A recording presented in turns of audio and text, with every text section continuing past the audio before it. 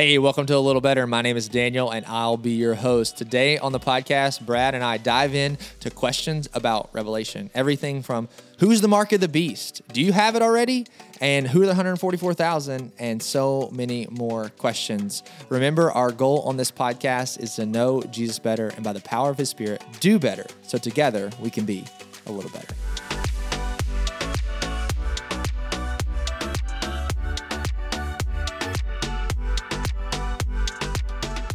Hey, welcome to A Little Better. We're ready to jump into this week. More questions on Revelation. More questions. I was out last week, had a family death. So opening the podcast last week with pestilence and death was pretty accurate. So. Yeah. But thanks for your grace of us missing a week. Thanks for your prayers for those of you who reached out. But we're diving into this question. But before we do, I want to point out there was a little footnote. Last week on the podcast, Drew called me out because I said, I bet you guys won't get through 10 questions. And he's like, look at us go. And then you didn't get through 10 questions. We did not. And I will not say that we skipped questions that You I did. thought Daniel might be better answering that question. I'm not touching They that did one. 8. So as long as we do 8 or maybe 9, we can do better than Drew and Brad last Our week. producer, Ian, was like signaling me that I could do more. And I'm like, no, I Do don't want more, to do do any more. more. Good. So, all right. We've reached the limits of my knowledge. Let's go. All right. Let's do the first question, Brad. All Read right, it first question. Here we go. Why discuss Domitian if Caesar Nero was in power when the mark of the beast was named after Nero? Yeah. So this person is referencing the sermon in week 2. Now, I'm sorry, to be clear, Domitian was a Caesar also, right? I mean, He was, Caesar yeah. is just the title. So we have Yeah. 2 Caesars here, Nero and Domitian. Yep. Yeah. And so a popular reading of the mark of the beast, which is in Revelation 13, which we'll cover next week, I think, is coming up. But if you're not watching this in real time, it's totally fine. But it's in Revelation chapter 13. The major challenge for the church to have wisdom and recognizing, okay, the mark of the beast that what this person mentions, which it says that the number of this man is 666. That's the challenge. Right. So there's a number, and then the mark is referencing a man. Okay, that's what we know. And a popular term in scholarship is that's Nero because he's the one who really started to systematize persecution to Christians. And a popular view in scholarship is they've taken the Hebrew alphabet, monetized like each letter getting a number, and Nero's name, the English spelling, Nero. Well, if you equate those to the parallel of the Hebrew alphabet, Really? the title, the number that you get is 666. The name Nero corresponds to 666. When you monetize the Hebrew alphabet, and there's a chart you could look up. It's a popular view. I will say it is a semi-popular view. Not saying it's the for a view to be popular that there or a consensus. That's 30% of scholars need to have this view. So there is a consensus. So it's not the majority view, but is a consensus view. But my question is, when did it become popular? Right? Is that something It's that pretty early modern. the church fathers were saying, or is it something we've come up with later? It's pretty modern, but I want to point out there's 2 reasons why I think there's problems saying that Nero is the emperor behind Revelation. So the first one is when Nero was Caesar. All right, he was Caesar from AD 54 to 68. Okay, and I pointed out that yes, he did persecute Christians, but he persecuted Christians in the city of Rome. Okay, that's the major thing. Would first century Christians in Asia Minor be concerned with their brothers and sisters in Rome? They should be. Yes, they should be. But would they be concerned at the level like for their own lives and safety? Right. I'm not sure. Like you can parallel Would they that feel to threatened, or would they feel far enough away? From would they feel far enough away from that? Like we could parallel like, does our heart go out to our brothers and sisters in faith in the Ukraine currently? Absolutely. Absolutely. But are we going to bed fearing for our lives at the level they are every night? Right. I don't know. That's just a problematic saying Nero is behind it. So when he's emperor from 54 AD to 68 AD. John wrote Revelation in 96 AD. That means there's 32 years removed from not only his reign, but his reign ended in his death. So that means that in the writing of Revelation and Nero's death, there's 32 years removed. Now, there is this minority mystic view that Nero's going to come back from the dead and haunt us. That was a popular like, oh my gosh, he's coming back. But you could debate whether that was the spirit of Nero was going to be in the spirit of other Roman emperors to persecute Christians. So you could have that perspective, but that's just the reality. Okay, that's the first one of the problem of the dating of Nero. Sure. The second problem is John did not write in Hebrew. That's the first. That's another issue. Right. Number 3, John was not writing to Jewish Christians.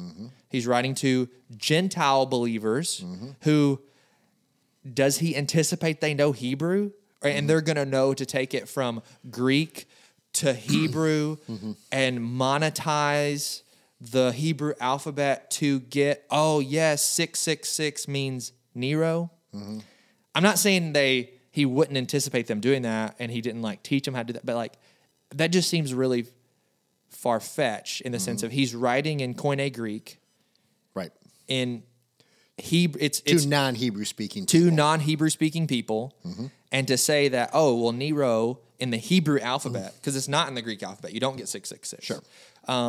So I think that's just the problem. I'm not telling you that it does not mean Nero. But I'm sure defenders will say, well, huge coincidence, Yeah, it is a huge coincidence. There's no denying that. There's no denying that it does correspond, and you do get that when you do that thing. But that's just problems in saying why to answer the first part of the question, why discuss Domitian? Because Domitian fits right in the center around 10 years with John writing to people relevant in that era, because Domitian's emperor from 81 to 96, and if John writes around 96, somewhere between 94 and 96, that's right on the tails of Domitian. That's right on the tails of Domitian, because we do know that biblical books were written about past events. They weren't like writing about. They weren't writing the Gospels of Jesus while that was time. It was a few years. It was years later they were sitting down writing the record of the accounts, and that's kind of the same track record of all the other biblical books. So that fits the track record of 10 years ago. Domitian came into power. He systematized all these things, and he's the emperor behind Revelation. And so yeah, those are some problematic views of saying, well, Nero is the mark of the beast, and the reason we discussed Domitian is because that's the timing. And he was the one who systematized persecution of the Christians across the entire empire, not just the city of Rome. Well, first of all, so glad to have you back. So do appreciate your teaching and obviously the reflection of the deep dives that you and Drew and the other speakers are doing. This so helpful. So when reading Revelation, I do kind of preoccupied with the future events, but you need to know what was the historical context these writers wrote from. What and what would people identify? What would the original hearers identify with? So that's super, super helpful. Awesome. Thanks so much on that. Okay, number 2 is in Revelation 1:16, there is the mention of Jesus' mouth. There was the mention of Jesus' mouth. Well, from his mouth comes a double-edged sword. As I think of it, the mouth is where the words we speak come from, so Jesus' words are like a double-edged sword. Does that mean, like the general saying, that Jesus' words then have a good side and a bad side, or they can cut into others and convict them, but also convict us? This imagery is confusing for me. Please help explain. Yeah, this person put a lot of thought into this question, so I love that. And so, part of the answers are in that question. Yeah, part of the There's answers so are much really, speculation. Like, what about this and this and this? Yeah, maybe. There's a few things that I'll address. I talked about the words of God throughout the Bible. I made 3, I think, references really quickly in that sermon on week 2 of Revelation that, a reference that by the power of God's word, he did creation.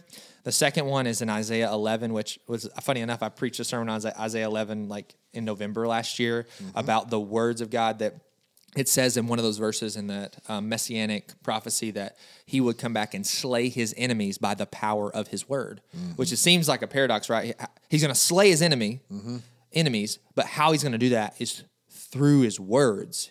He's not going to come wielding this big sword. It's actually going to be through his word. But then all throughout Scripture, we see words being compared to as daggers, knives, or swords in that regard. And so And then Hebrews has the example that the word of God is like a sharp, double-edged sword, dividing soul and spirit, bone and marrow, all these things. And so that's true, that the imagery is all there. And this is the one example that is being described of Jesus that seems like a metaphor, but does not have the metaphorical Greek depictor on it in that list. So, when you go through that list in Revelation chapter 1, he had hair like wool, words like rushing waters. He had feet like bronze in a furnace. Which reference was that? I'm sorry. So this reference this person brings up, the coming out of his mouth was a double-edged sword. Right. This is the one reference that seems like, oh yeah, this is a metaphor too, but it does not have that descriptor word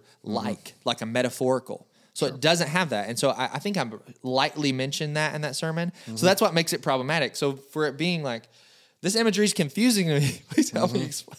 It's like, yeah, you're right. It is, because it's like, he had something coming out of his mouth like a sword. That would have been relevant, but it's not there. Right. It's not there in that passage. Yeah. To clarify some of this is like, does it mean that Jesus' word have a good and a bad side? I don't know. I would say no to that. Right. In the sense that I've never had a good experience being cut. Well, the words aren't bad, but Right, obviously the words may execute judgment, which might feel bad to those being judged. That's but true. obviously his words are whether they're words of mercy, or whether words of judgment, they're good, they're true. Yeah. Yeah, obviously that connection in Genesis 1 where God, when he speaks, when we speak, we describe reality. When God speaks, he creates reality. That's a word. So, and then that gets reflected again in John 1 about Jesus. He is the Word. So he's got that same power we saw in Genesis, that he is Jesus himself. And then here it is, this big crowning achievement at the end. Whatever he speaks, it's not just describing, it is declaring, creating what is true. Is bringing things into existence. And so to wrap this question up is, you're on the right track, that there's something more than our eyes or even our minds can understand, our eyes can see going on here, that there's power in Jesus' words and the words of God. There's power in our words. There's I didn't plan to reference this, but there's a book that one of my friends actually wrote, and it's geared towards pastors, but man, it was convicting just in general. He wrote a book called No Neutral Words. It's by Sam Burig. I'll reference it in the show notes. And he talks about the power that words have and the power of God's word, Jesus' words, super biblical book. He focuses it kind of in Proverbs, but his thesis statement is that Matthew 12 passage that we'll be judged for every word. Yeah. Every word. That's the power of the commandment not to lie, right? I mean, God cannot lie. That's declared in Scripture. It's not that he doesn't want to. It's just like anything he says is true. And for us, in the image of God, for us to lie, to mismatch reality it's an offense. So God. good. It's such a good read. Little thin book as well. It's called No Neutral Words. I'll reference it as well. All right, I'm going to read this next question. Go for it. And you get to answer. Oh. So in Revelation 2:5, which we didn't cover those chapters, but this person knows that we did a series on that called 7. It says, he's quoting scripture here, "Consider how far you've fallen. Repent and do the things you did at first. If you do not repent, I will come to you and remove your lampstand from its place." Close quote. Is this speaking of things to come?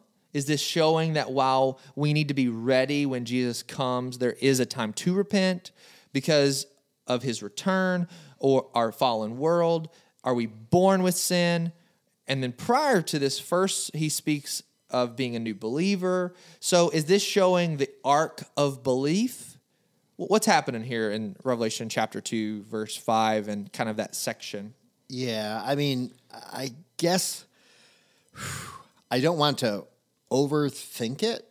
So we're talking about, So something's going on in Ephesus that we're trying to untangle. Yeah. But there's a reason for us to hear the words too. Yep. So it would seem that there's probably some principle behind this. It applies to them. It applies to us. It's basically, this warning to always consider, are we in danger of invoking God's, wrath, his judgment? Is there a need for us to repent? There was a need for them to repent.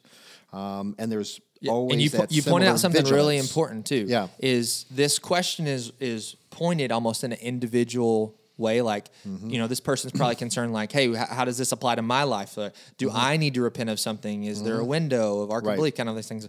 But this letter was written to the church in Ephesus. Right. And the church at Ephesus was church in a city. There's a potential that there was multiple churches, houses in this city that this letter was going to. So this is a corporate. Right. And this is talking about the church, not the person, but the church getting their lampstand removed. And what we know in history is none of these 7 churches and where they met exist. They never survived. So thinking about Northridge or our church or churches throughout history, Jesus promised to build his church in general, across the globe. But he never promised that one church would always exist. Praise God that Northridge Church, the way we've assembled as believers, has been over, how long has it been, Brad? 1889. 1889. Over 130 plus years. Right. By God's grace. I mean, Amen.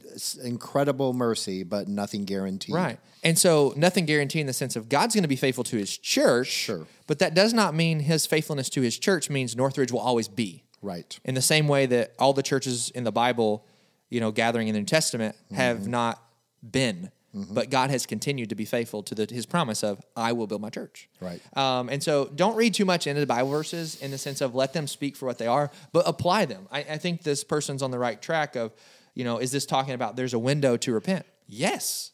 Yes, there's a window, right? I love that language. I'm using it, this weekend. So of that regard. So and biblically, I think back to stories like Jonah, where the preaching was basically judgment. There was no if you repent, I'm going to pull back. So, but the preaching was outright judgment. But the people of Nineveh did cry out to God, did cry for mercy, and repentance came. So sometimes I think as we read through Revelation, we see so much judgment, but all that judgment has a kindness to it. Yeah. There is that opportunity. It leads us to repentance. It's drawing us into God. Yeah, it's good. All right. Number 4. Number 4. Also, does John take any literature from Zechariah? Sounds like he's setting up a softball for you here. That's right. Also, does John take any literature from Zechariah that would influence the way he wrote and what he wrote? Yeah, Zechariah is one of my favorite Old Testament prophets. I love Zechariah, minor prophet, the penultimate minor prophet, so he's the next to last. Yeah. And the answer is yes. There's many Old Testament passages all through the book of Revelation. We talked about, I think, week 1 on the podcast. There's over 500 either direct quotes or allusions to Old Testament passages. And there's definitely 3 that are glaring in the book of Zechariah. 1 is the lampstands, 2 is the olive trees, and 3 is the one whom you've pierced. Yeah. So that's chapter 4 in Zechariah. That's the lampstands and olive trees. And then the one who you've pierced is in the prophecy. I'm probably misquoting, but I think it's chapter 9-ish, somewhere in there. Yeah. But definitely John is heavily influenced. One of my fun facts about Zechariah is based on the volume of quotes and the size of the book of Zechariah. He is the most quoted by volume.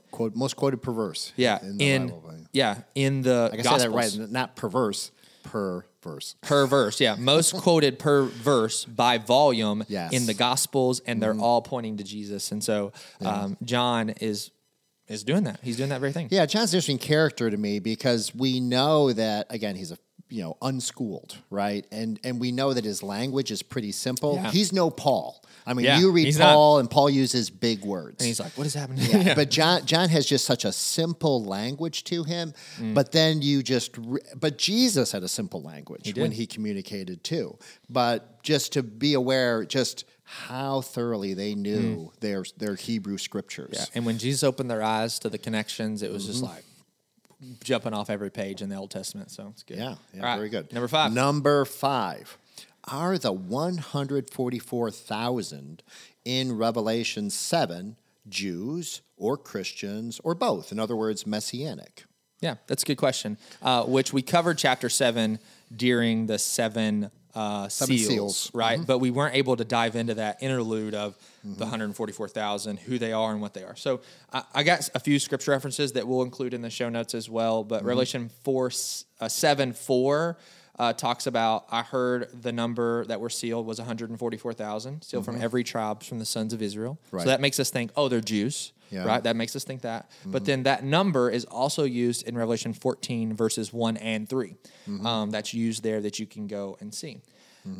What's important us to look at that this person is asking is from the tribes that are listed. So if you read through the list and the tribes, it's from verse 5 through 8 in chapter 7. It lists these tribes. Well, we got to ask the question, who are the tribes? Well, the tribes are the sons of Israel. Right. Next question. Who's Israel?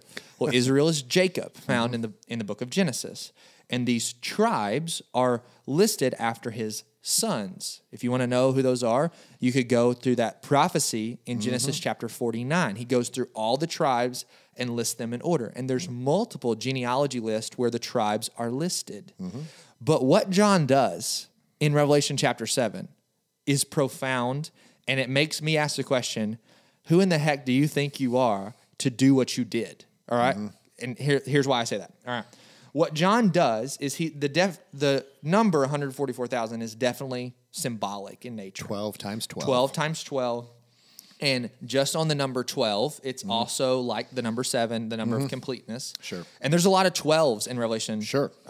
Just in chapter 21, I went through and read it this week in prep. There are 12 tribes, 12 names of the apostles. There's 12 gates with 12 pearls, 12 angels on the tree of life in Revelation 22. There's 12 kinds of fruit on the tree of life. And then there's 12 foundational stones in the new city of the new heaven and new earth. Yeah. 12 is important. And so in light of that, and then if you read Revelation 7 to figure out who these people are, John changes the genealogy. He reorders it.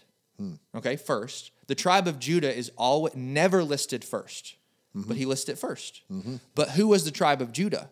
David, Jesus, right? It's where it says in Genesis 49, the scepter or the rod of authority, of power, will not pass from the tribe of Judah. It will stay in that tribe, and it did.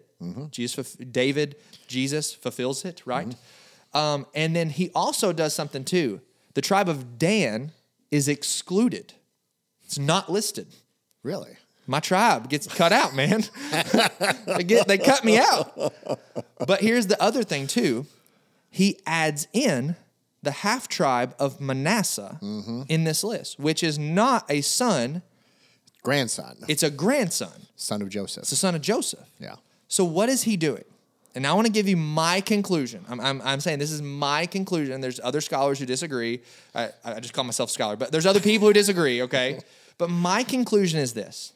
Since Jesus has come, there is a new multi-ethnic Israel.